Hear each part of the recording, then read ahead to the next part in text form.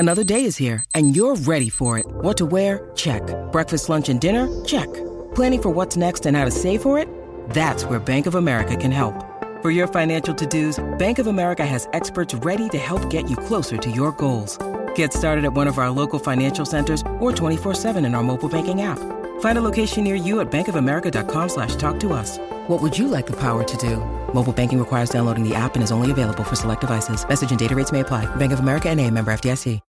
When you need mealtime inspiration, it's worth shopping Kroger, where you'll find over 30,000 mouth-watering choices that excite your inner foodie. And no matter what tasty choice you make, you'll enjoy our everyday low prices, plus extra ways to save, like digital coupons worth over $600 each week. You can also save up to $1 off per gallon at the pump with fuel points. More savings and more inspiring flavors make shopping Kroger worth it every time. Kroger, fresh for everyone. Fuel restrictions apply.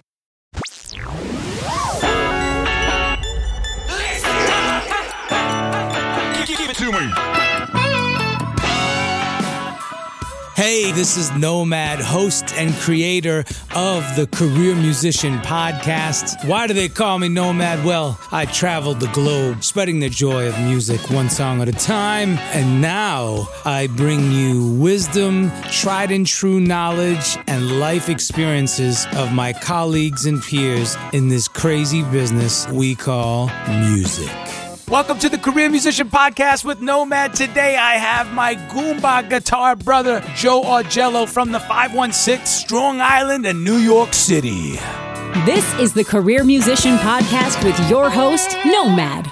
Okay, as Joe says, the 516. Here's the thing. Joe Argello and myself, we met out here in Los Angeles. We had no clue that we're both from Italian descent, both from New York, both played guitar, both around the same age, both have the same guitar heroes. I mean, come on. You can't get any more coincidental than that. But then to top it off, as Joe always reminds me, we got Joe Satriani, the Satch, and Steve Vai, who are also from the same neck of the woods that we are, and they're both Italian guitar slinging brothers. So we got this little Italian guitar club going on over here. What I love about Joe is he's got so much passion, soul, rock, fire, and everything wrapped up in one. He's played with Robin Thicke, Jennifer Hudson, Backstreet Boys, Israel Houghton and the New Breed, and Free Chapel Live, just to name a few. Here we go with Joe.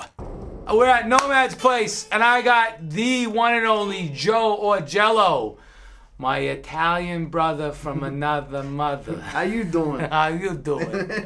We're from the same hood. What part of Strong Island are you from? I'm from the very beginning of Nassau County. Probably the first town, which is Elmont. So that's like, way out west. That's where I grew up. Saw my first concert there. And who was your first concert? 1977. My first concert was supposed to be Elvis, but he died 6 days before the show. So a couple of weeks later, I saw Glenn Campbell. Ooh. And that was my first concert, Belmont Racetrack.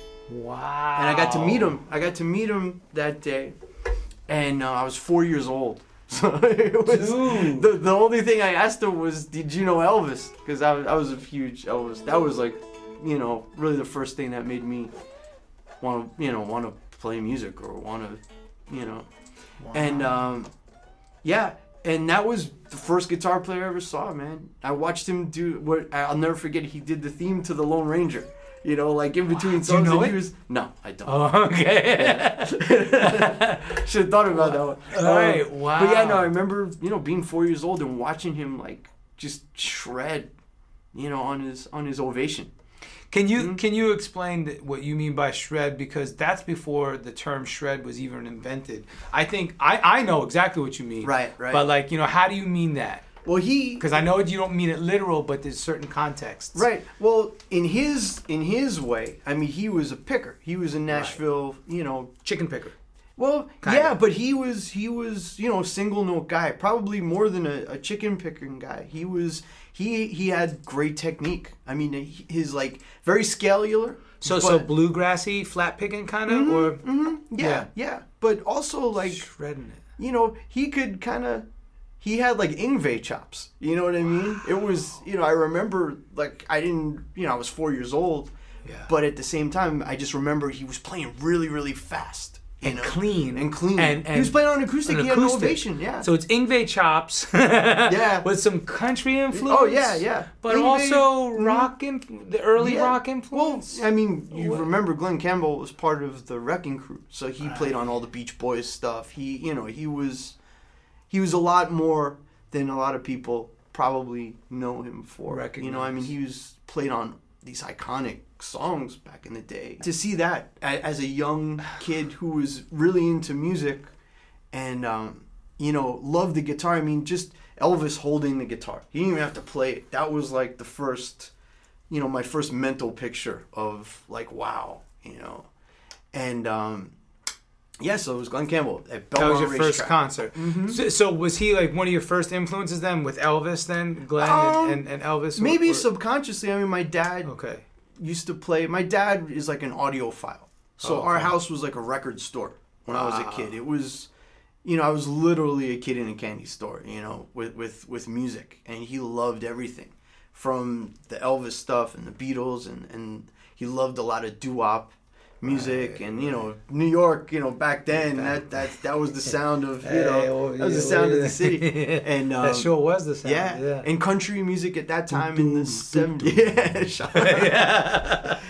and country music was like in the late 70s in the early 80s there was that big resurgence in country music where it became like pop music so there was a lot of that. I found a Black Sabbath record in my dad's collection, and scared the crap out of me, and Motown stuff. My dad is he is the reason why I play music. I mean, he was just a big music fan. So I feel like you. First of all, you just confirmed, you just affirmed it. I feel like we are like the same dude because my dad was my biggest musical influence, and both growing up in Long Island, both Italian. Of course, my dad's from Cuba. But still. And then, dare I say it, drum roll. We both were studying under the feet of EVH, and right. And so. I love the fact that the initial impetus didn't come from Eddie. No, not for a long time. That's really cool. Well, there's a lot that happened before that.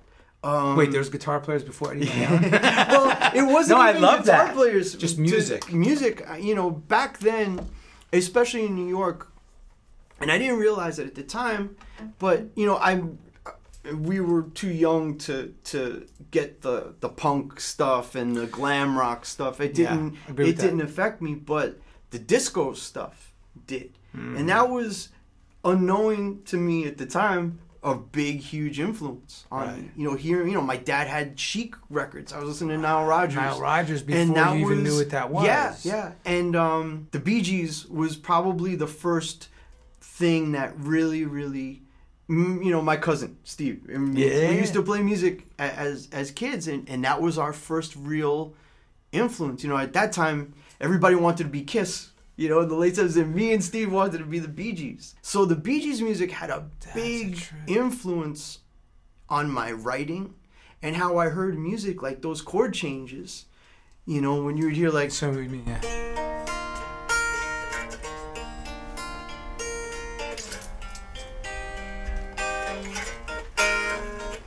stuff like that. It would always like kind of tug at my heart, and I didn't know what that was. Those add nines, the major nines, the susses, the minor sevens, the upper tension, 11s, all that stuff would always have an effect on me emotionally, and I didn't understand what that meant. I like the way you just iterated that. That really makes a lot of sense, because if you think like an E flat chord, but then you take away the G, you put the F, right? And then you add the major seven, but then because of the F, it's the major.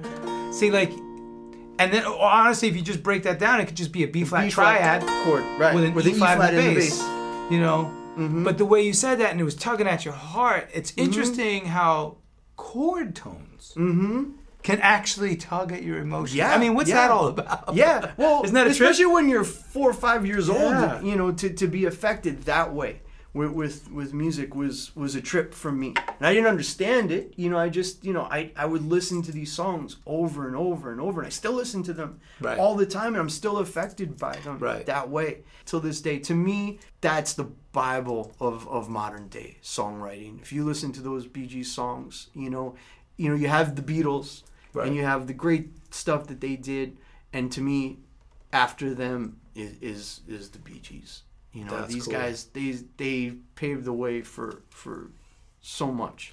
And then, like you said, Chic, the disco scene. So when did the soul R&B bug bite you? Well, we used to go roller skating all the time, you know, and that's where I would hear music. The roller rink. The radio, but mostly the roller rink. You know, we would always go.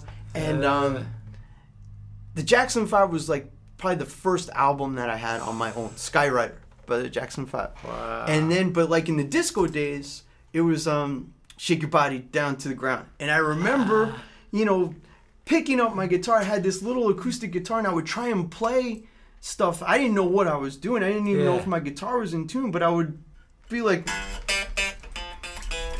you know, and I had no idea, you know, I would just play what I heard. Who did that, Shake Your Body? The Jacksons. The Jacksons? Yeah. So I would take my guitar. I had this really crappy acoustic guitar. The action was like this high. Right.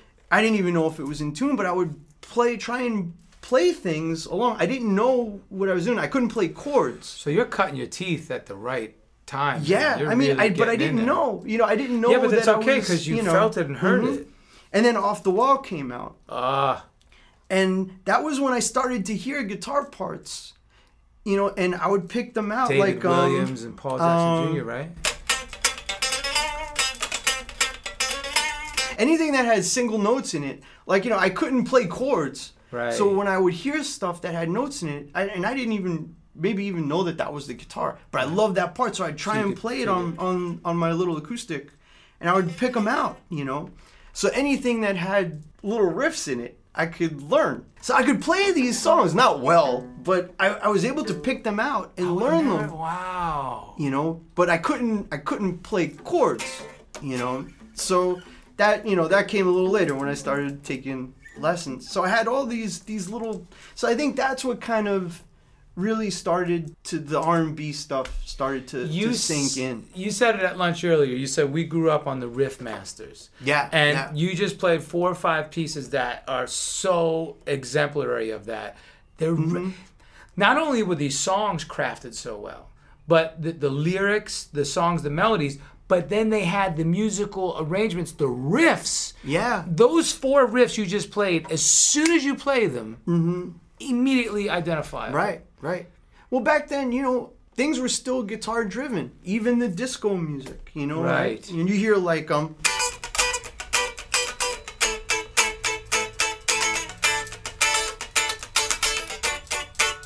know, all that stuff. I mean, that was like. It was on every day, you know. So those voicings are so informed. Like those are smart voicings, right? Right. Whether the cats back then, he did know. Yeah, he knew. See, well, Nile Rodgers is brilliant, you know. So he was paying attention. He's a jazzer. But even like whether they knew or they didn't know, doesn't matter. Right. It was still informed, and there was somebody in the room or somebody involved in the overall production or arrangement. Who was like, yeah, you play that, I'm going to have the strings do this, I'm going to have the keys do, you know, so, I mean, and I miss those days because that's when bands were in the room together creating, right? Yeah, you know? Now, it's coming back, I do believe, you know, so that's the good news. It's some of it's there. But I love that you shared this history with us, how you came up, because that is a rich musical history. Yeah. All right, what do all New Yorkers have in common? The sense of what good pizza is, for crying out loud. I know a good pizza pie. And yes, you call it a pizza pie because you take the triangular slice and you fold it and it drips down the grease and oh my God, I can taste it now. It's so freaking good. So anyway, Joe and I connect on that front. But then we also love to talk guitar and shop and music and all that stuff. But then we just like to kick it. We go back. What I love about Joe, once again, is his passion and fire. He's very similar to my style in that we both love funk, R&B, and soul, but we also came up with rock. So we kind of try to blend the two styles, and it's very cool to have some friends that do the same thing or similar, but once again, although we're similar, we're not the same because we each have our own unique voice. And guess what? We don't even trip because we do not compete for work. You know why? Because everybody has their lane, and you stay in your lane and you spread positivity, and the world is a better place for it. Let's get back to it with Joe. Make your voice heard. Leave a review and subscribe at the Career Musician Podcast. You know, I wasn't thinking about being a lead guitar player just yet. We were really involved in our church back then, and our pastor at the church was this lead guitar playing Hendrixy guy. We had this big rock band at church back before rock bands were cool at church. Yeah, but I mean, these guys were like Cream. They were like Hendrix, and they would sing about Jesus. Right. So anyway, we were very close with the pastor and his family. My dad was very involved in the church, and they were making an album. So we'd go to the studio. My dad would take me to the studio, and I would just sit there and watch this guy just wail. My first real guitar hero was him, you know. Wow. And I'd watch him do these licks, and it was just bluesy stuff. Like he'd play, you know, just Ace Frehley kind of stuff, you know. And I'd be, you know, like, wow, you know. And he was lefty, so it was so far out for me. Because now you're looking at it flipped upside down. The whole thing is out of shape. You know, I thought righty guys can't do that. You know, it was just for the lefty guys. You know, and I would see Hendrix, and I'd be like, see, same thing. You know, it kind of grew from there. You know, I guess before Eddie, you know, it was those songs. It was MTV. You know, I would you know, sit there and watch like the first days of MTV. I remember when MTV came out, and you know, it was like in the summertime. My mom's like, "You're not going to sit here and you know watch TV I was like, all day." But I showed her. I was like, now I know how to play the songs. I can watch. You know, and I used to hear, you know.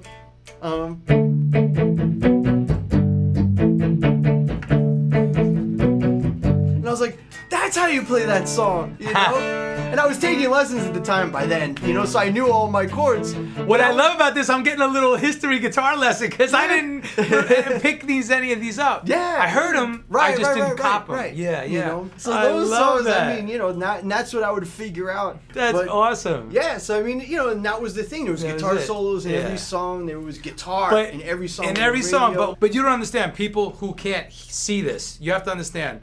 Joe comes from, obviously we cut from the same mold, but he's got a plexi pedal over there. That's the Marshall Plexi.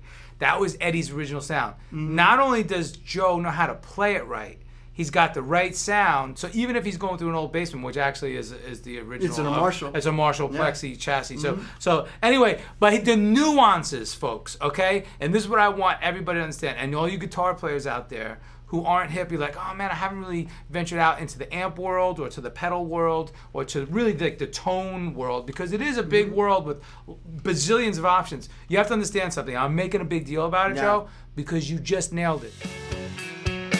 Hi, I'm Nomad, host for the Career Musician Podcast. In my 30 years plus as a professional musician, I've done just about everything to earn a living in this crazy biz. Studio musician, world tours, local club gigs, teaching, composing for TV and film, you name it, I've done it. Through this process, I've curated a vast network of talented music makers and shakers, so now I'm sharing with you their insider look of the industry with advice and anecdotes of which I think you'll thoroughly enjoy. It is my desire to inspire, motivate, teach, and reappropriate the power that musicians have in the art of music itself. The Career Musician Podcast with your host, Nomad.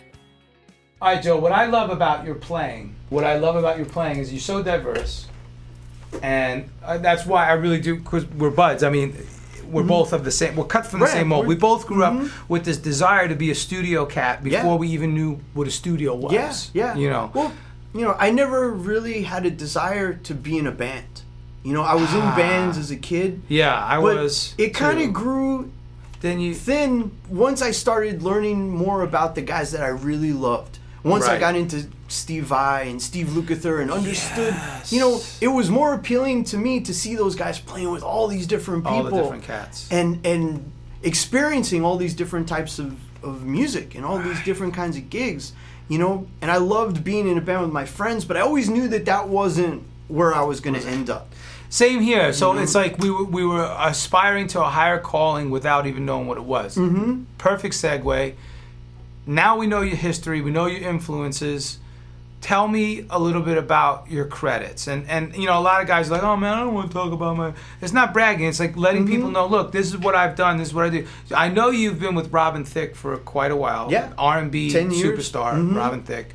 Alan Thicke's son. Yeah, Right? yeah. 10 years. So aside from that, tell us some other... The first kind of thing I ever did, I was 16 and I played on some stuff for Public Enemy when I was in a junior in high school, I think it was. I was in this band. Me and my cousin Steve got into this band that they were like a studio band sort of, and the guy who was sort of like the mastermind behind the band, they were like twice our age. We were still in high school, and these guys were in their mid-20s, late 20s, and the mastermind behind it, this guy Alan, he was a pretty happening engineer. And he did a lot of hip hop stuff. He would have me come in and do sessions. You know, I was this kid, you know, and I'd come in and do these sessions. And How old were you? I was 16. And, like, he would get me sessions. Like, I remember I did a session for this guy who was an Elvis impersonator. And, you know, he was doing, like, some, you know, but it was kind of like soul kind of stuff, you know, and stuff that I was playing before that I kind of knew that at that time I wasn't really playing because I was into all the Steve Vai stuff. Yeah. But you still had that background, you still had that foundation. Yeah. So I did work on some stuff for Public Enemy. I think it was their DJ, Terminator X. They did some remix stuff for them back in the day. But yeah, that was like the first real kind of credit I ever had, you know. What other credits you got? Well, then I went to college and I came out and I started doing a lot of dance stuff. Yeah. Like playing on some dance records that were like, you know, pretty popular records back, I guess, in New York and stuff. At that time, there was a lot of house music and everything. And then I actually started doing, it was like the age of the remix, you know, back then, like the late 90s and stuff, early 2000s. I think you told me you were a remixer. Yeah, me and Steve, we had like a little production team and we were doing remixes, like stuff for RCA and stuff, you know. So really? That sort of became... Well, there's a whole other thing, you know, that happened. I went to college, you know, I went to music school. And the day I got to music school was like the day Smells Like Teen Spirit came out. Oh my gosh. So it was like everything I worked for, you know, practiced for, you know, back then, you know, to play like Steve Vai and stuff like that. 4 chords now. Yeah. Right? Yeah. That's it. Overnight, it became exactly what not to do. You know, I got calls from like, hey man, you know, we want you to come and play with us. You know, do that Steve Vai shit, man. Do that. Yeah. Till like the very next day, do not play like Steve Vai. You know, he was the poster boy for that. So you're cutting your teeth in the studio, you're doing remixes, you open your own production company, and then what happens? Did you decide to move to LA? Or? Yeah, well, I always knew, and this was a weird thing, like I always knew ever since I was a kid that I should be in LA. Yeah. You know? Okay. I saw the movie The Jazz Singer when I was a kid. Remember The Jazz Singer, Neil Diamond? Yeah. It was just kind of stupid, but that movie like lit something, you know, lit a fire inside of me. You know, he was this dude from New York, had nothing going on. You know, he moved out to LA and became this huge rock star. Yeah. And just the thought of like the movie, just seeing him in LA and in the studio, and I was like, I was so inspired. I was like, wow, that's what I need to do, like Neil Diamond. I need to move out there. You know? I need to be like Neil Diamond. And I would see the movies when we were kids. But it was cooler then, you know, Love on the Rocks. Oh, yeah. It's cool, anyway, so then I would see the movies like Fast Times at Ridgemont High and The Karate Kid, and I was like, I belong hanging out with these people. That's what I want to do. So, and, you know, looking at all the records, all the guys I loved, I mean, it was all made there. You know, it was everything from Thriller to the Toto records, and the same guys playing on everything. You know, Steve Vai was there, you know, it was like Eddie was there, you know, I got to be there, you know. So, you know, a lot of stuff happened. In the 90s were a weird time for me as far as just like, you know, you're supposed to find yourself in your 20s, and I kind of was so lost, I didn't know what I was doing, you know, like I can relate. Playing jazz and trying to, you know, be that guy, you know, and I guess you have to go through that stuff as a musician, you know, but I had a few epiphanies, you know, along the way. But what was funny was, you know, I was in that frame of mind, I'll go back a little, and I went to go see Prince by myself. I went to go see Prince play do this show, and I had like front row to see Prince. Dude. You know, and he comes up there and just plays one fucking note, and it killed me. And I was always a huge Prince fan, you know, and it just kind of set things as far as me with the guitar in a whole different way. It aligned you. Yeah, I was like, you know what? I'm not a jazz guy. I'm not a bebop player. Right. I want to play one note and watch these, 20,000 people go nuts. And that was sort of, the whole thing right there for me. It changed a lot of things, and it made me realize as a guitar player, I think it's, and you'll probably agree with me because we've both been through sort of the same thing. Mm-hmm. Especially when you're a studio guy and you play songs.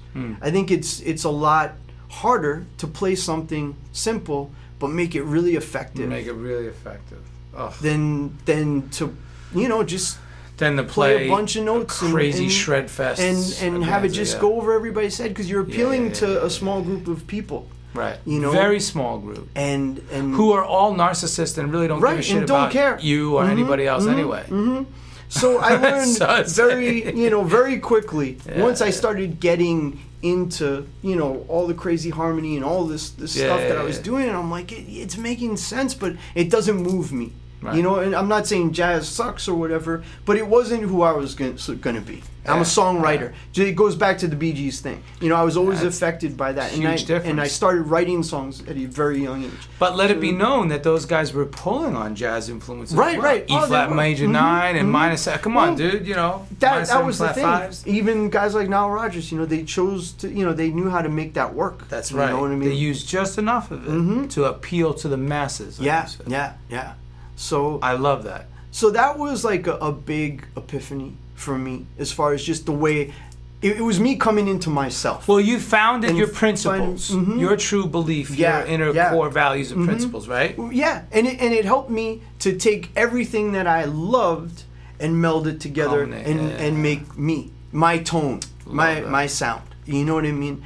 And I think that's probably the most important thing for musicians to have, and it's the one thing, I know we're going to get into the whole social media thing and the younger generation players and what we've been seeing, right, and what we always talk about, and especially out here in LA, because everybody's trying to get a gig and everybody's trying to fit in, and that's all cool, but I mean, you have to develop your own voice, and you have to be unapologetic about it. I think that's what tone is to me, But so what I always say is methods and techniques change, but principles never do. Right. So you found your principles, you built them, and now and as you go along, your methods and your techniques of gaining knowledge and learning things and experimenting might change, but your core value system is still the same. Yeah. And I think what you just said is accurate. It's almost like sometimes the newer generation doesn't have a core value. That they're so busy. You said it again earlier. It's content versus connecting. Yeah. Human connecting. Absolutely. So yeah. And I think that's the thing. We grew up in an age where if you wanted to play along to something, you had to go get a bunch of guys and play with them. And you had to ask them, and you had to be you had to be reverent. You had to be like, hey, Mr. So-and-so, I really dig what you're doing. Man, I'm like, is it okay if I study under you, or can I jam with you, or can I, come and just be a fly on the wall? Right. I had a teacher in college that was, he was like a pretty happening fusion guitar player, and I would go to all his gigs and just sit there, just sit there with him and just soak it all in, and I would play with him, but I would watch him come alive when he was on stage with other people, and I would see the brilliance in him come out, and I'm like, man, incredible. Yeah, right? yeah, and that's it's hard nowadays. I watch these super technicians, and we could have a whole other podcast on just this. Yeah, we could. But and all these cats out here, they're good musicians, they're good players, great musicians. But I think that having your own voice is going to make you win in the end. I agree. Instead of chasing mediocre, I can't even say mediocre, but like Michael Jackson said it, he's like, learn from the greats and be better than them. There you go. You know, There not you go. learn from the goods and be equal. Gooder or be equal. You know what I mean? But even let's put that in context, because it doesn't necessarily mean better technique wise. It doesn't mean like, well, if I can pick, you know, my modes.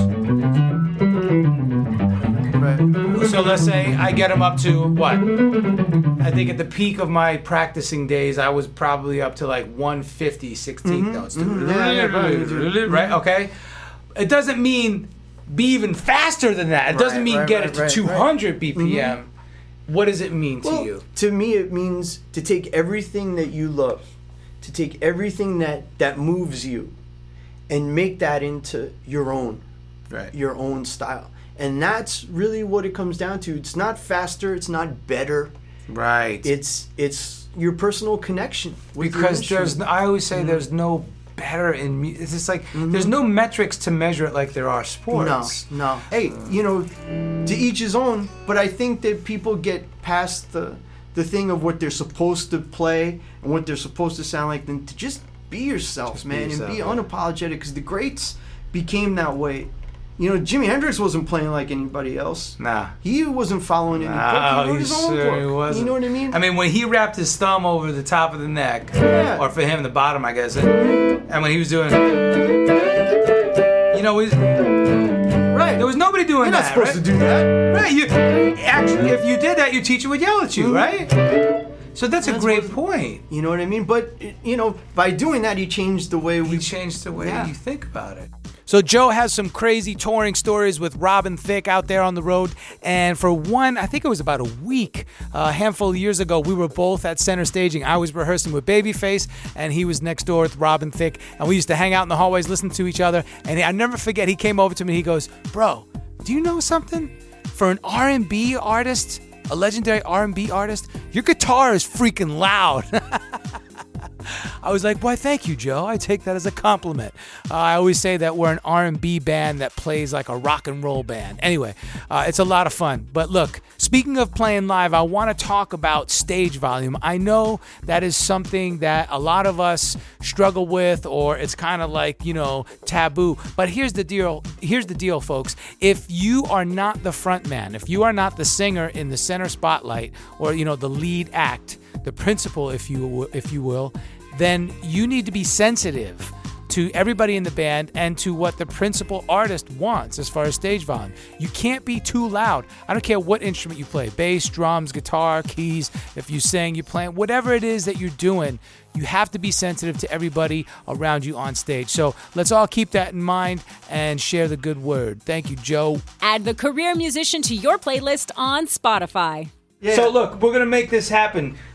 This last section pop. The Career Musician. This is all about empowering upcoming generations or aspiring career musicians like ourselves, or even people, I don't care what age they are, what group or faction they're from, but just they really want to do it. And they need some advice. They need some input. They need some guidance. So I'm going to ask you a couple quick shots here. Sure. Touring essentials. Like, whether it's gear or peripheral, I don't care. So if you say, I got to have a toothbrush and this, then fine. Tell me, what are your touring essentials?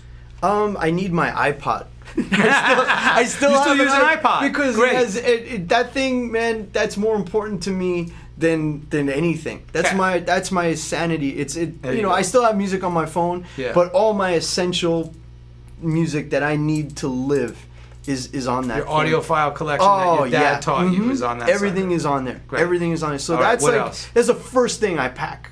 With me. Yeah.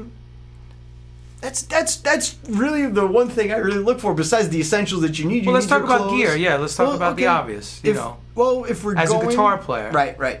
This guitar comes with me wherever I go. Okay. This is my number one. And who is it? And it's made by Carvin. Well, the Kiesel family now, but this is before they switched the names. And this is a semi-hollow It's their SH575 model. And with Robin, I need a trem pedal for a couple of songs. So I have a trem. Do you bring a delay on the cookies? Okay. Carbon copy. Just keep it small and simple. Yeah. So that's about it. So all this other stuff, this is just quick extra. tour essentials. Yeah. All right. How do you carry the whole? So you got your guitar. Mm-hmm. We got your iPad. You have a backpack and your clothes. How do you? I mean, I'm for a flight date. I'm pretty pragmatic about this. I like to know how everybody compartmentalizes things. I'll bring my guitar.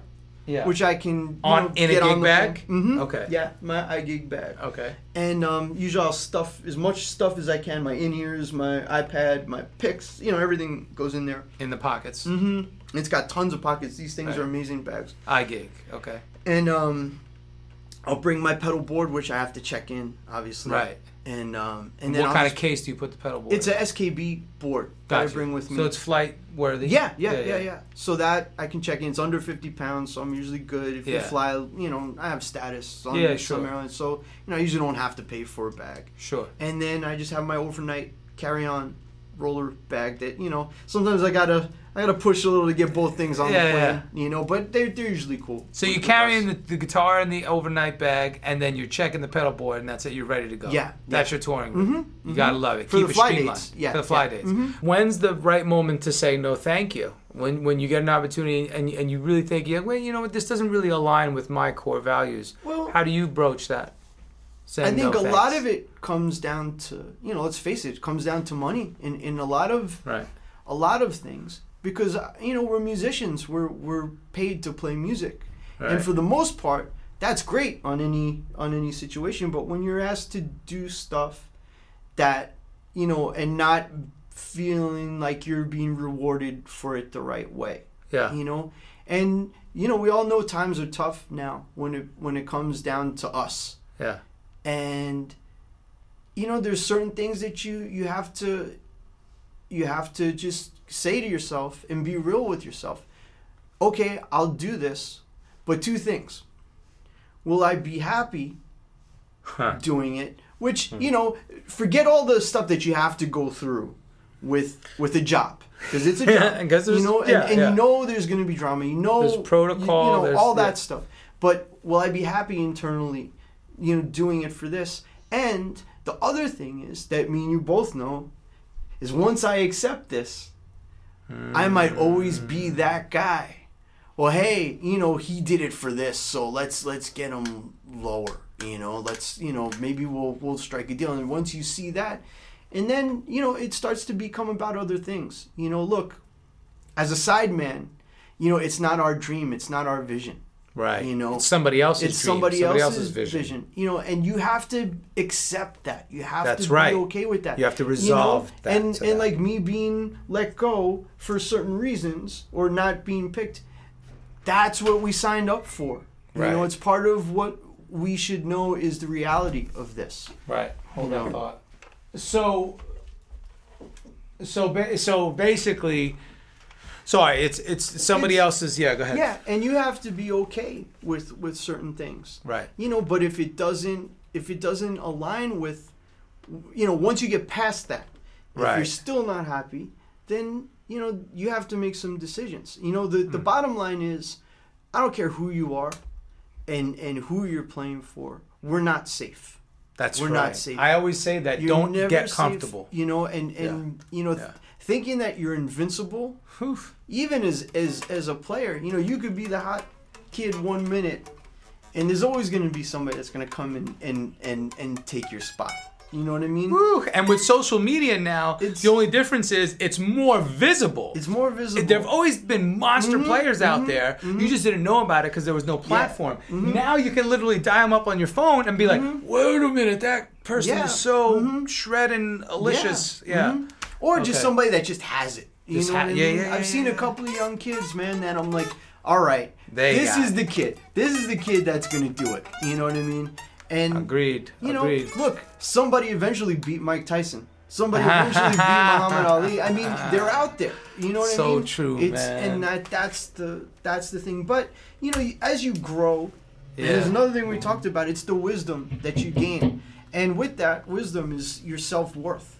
You know what I mean? It's your confidence. Okay. And how you This value is perfect yourself. because let me just preface this. This is negotiating 101 here. Right, So right, your self-worth, how you value yourself, what you bring to the table. I was going to ask you, how do you approach that? Negotiating with management.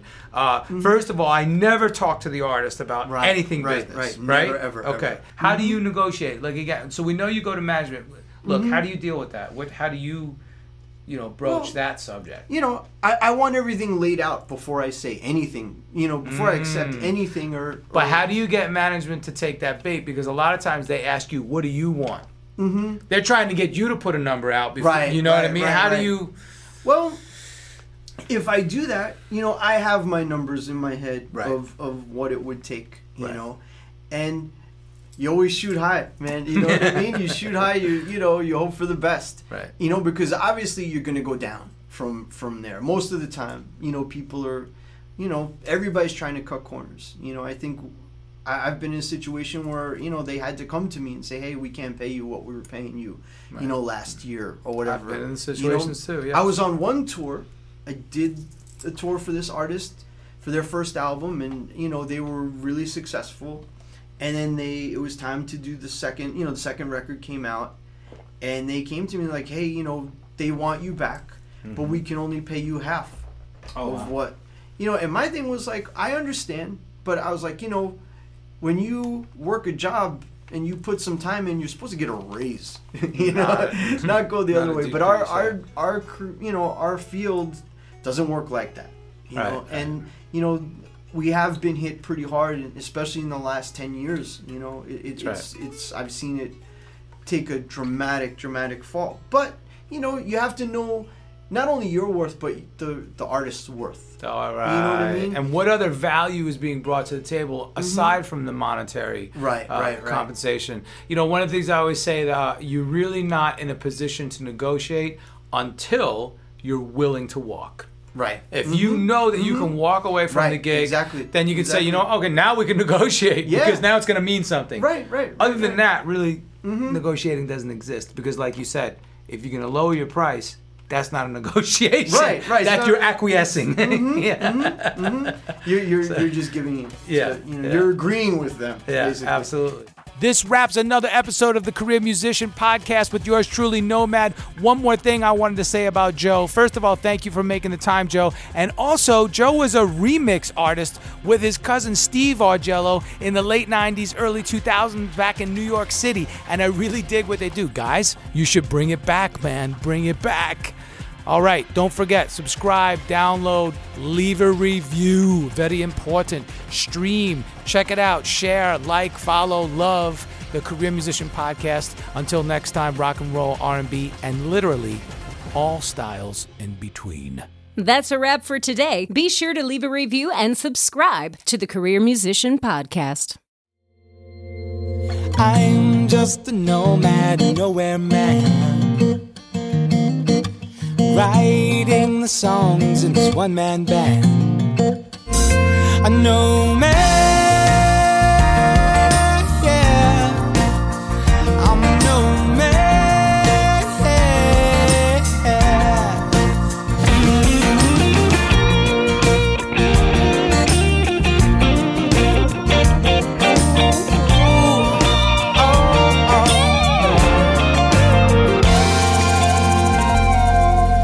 Hush now, darling, you'll be fine.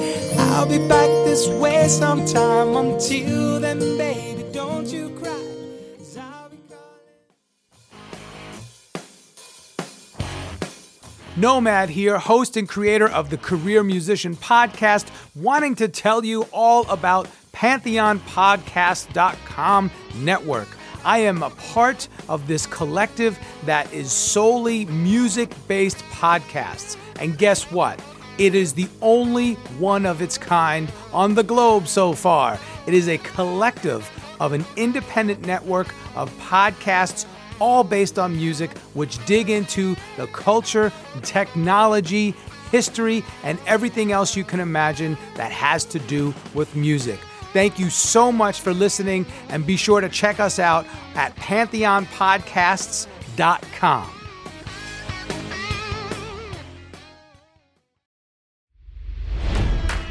It's NFL draft season, and that means it's time to start thinking about fantasy football.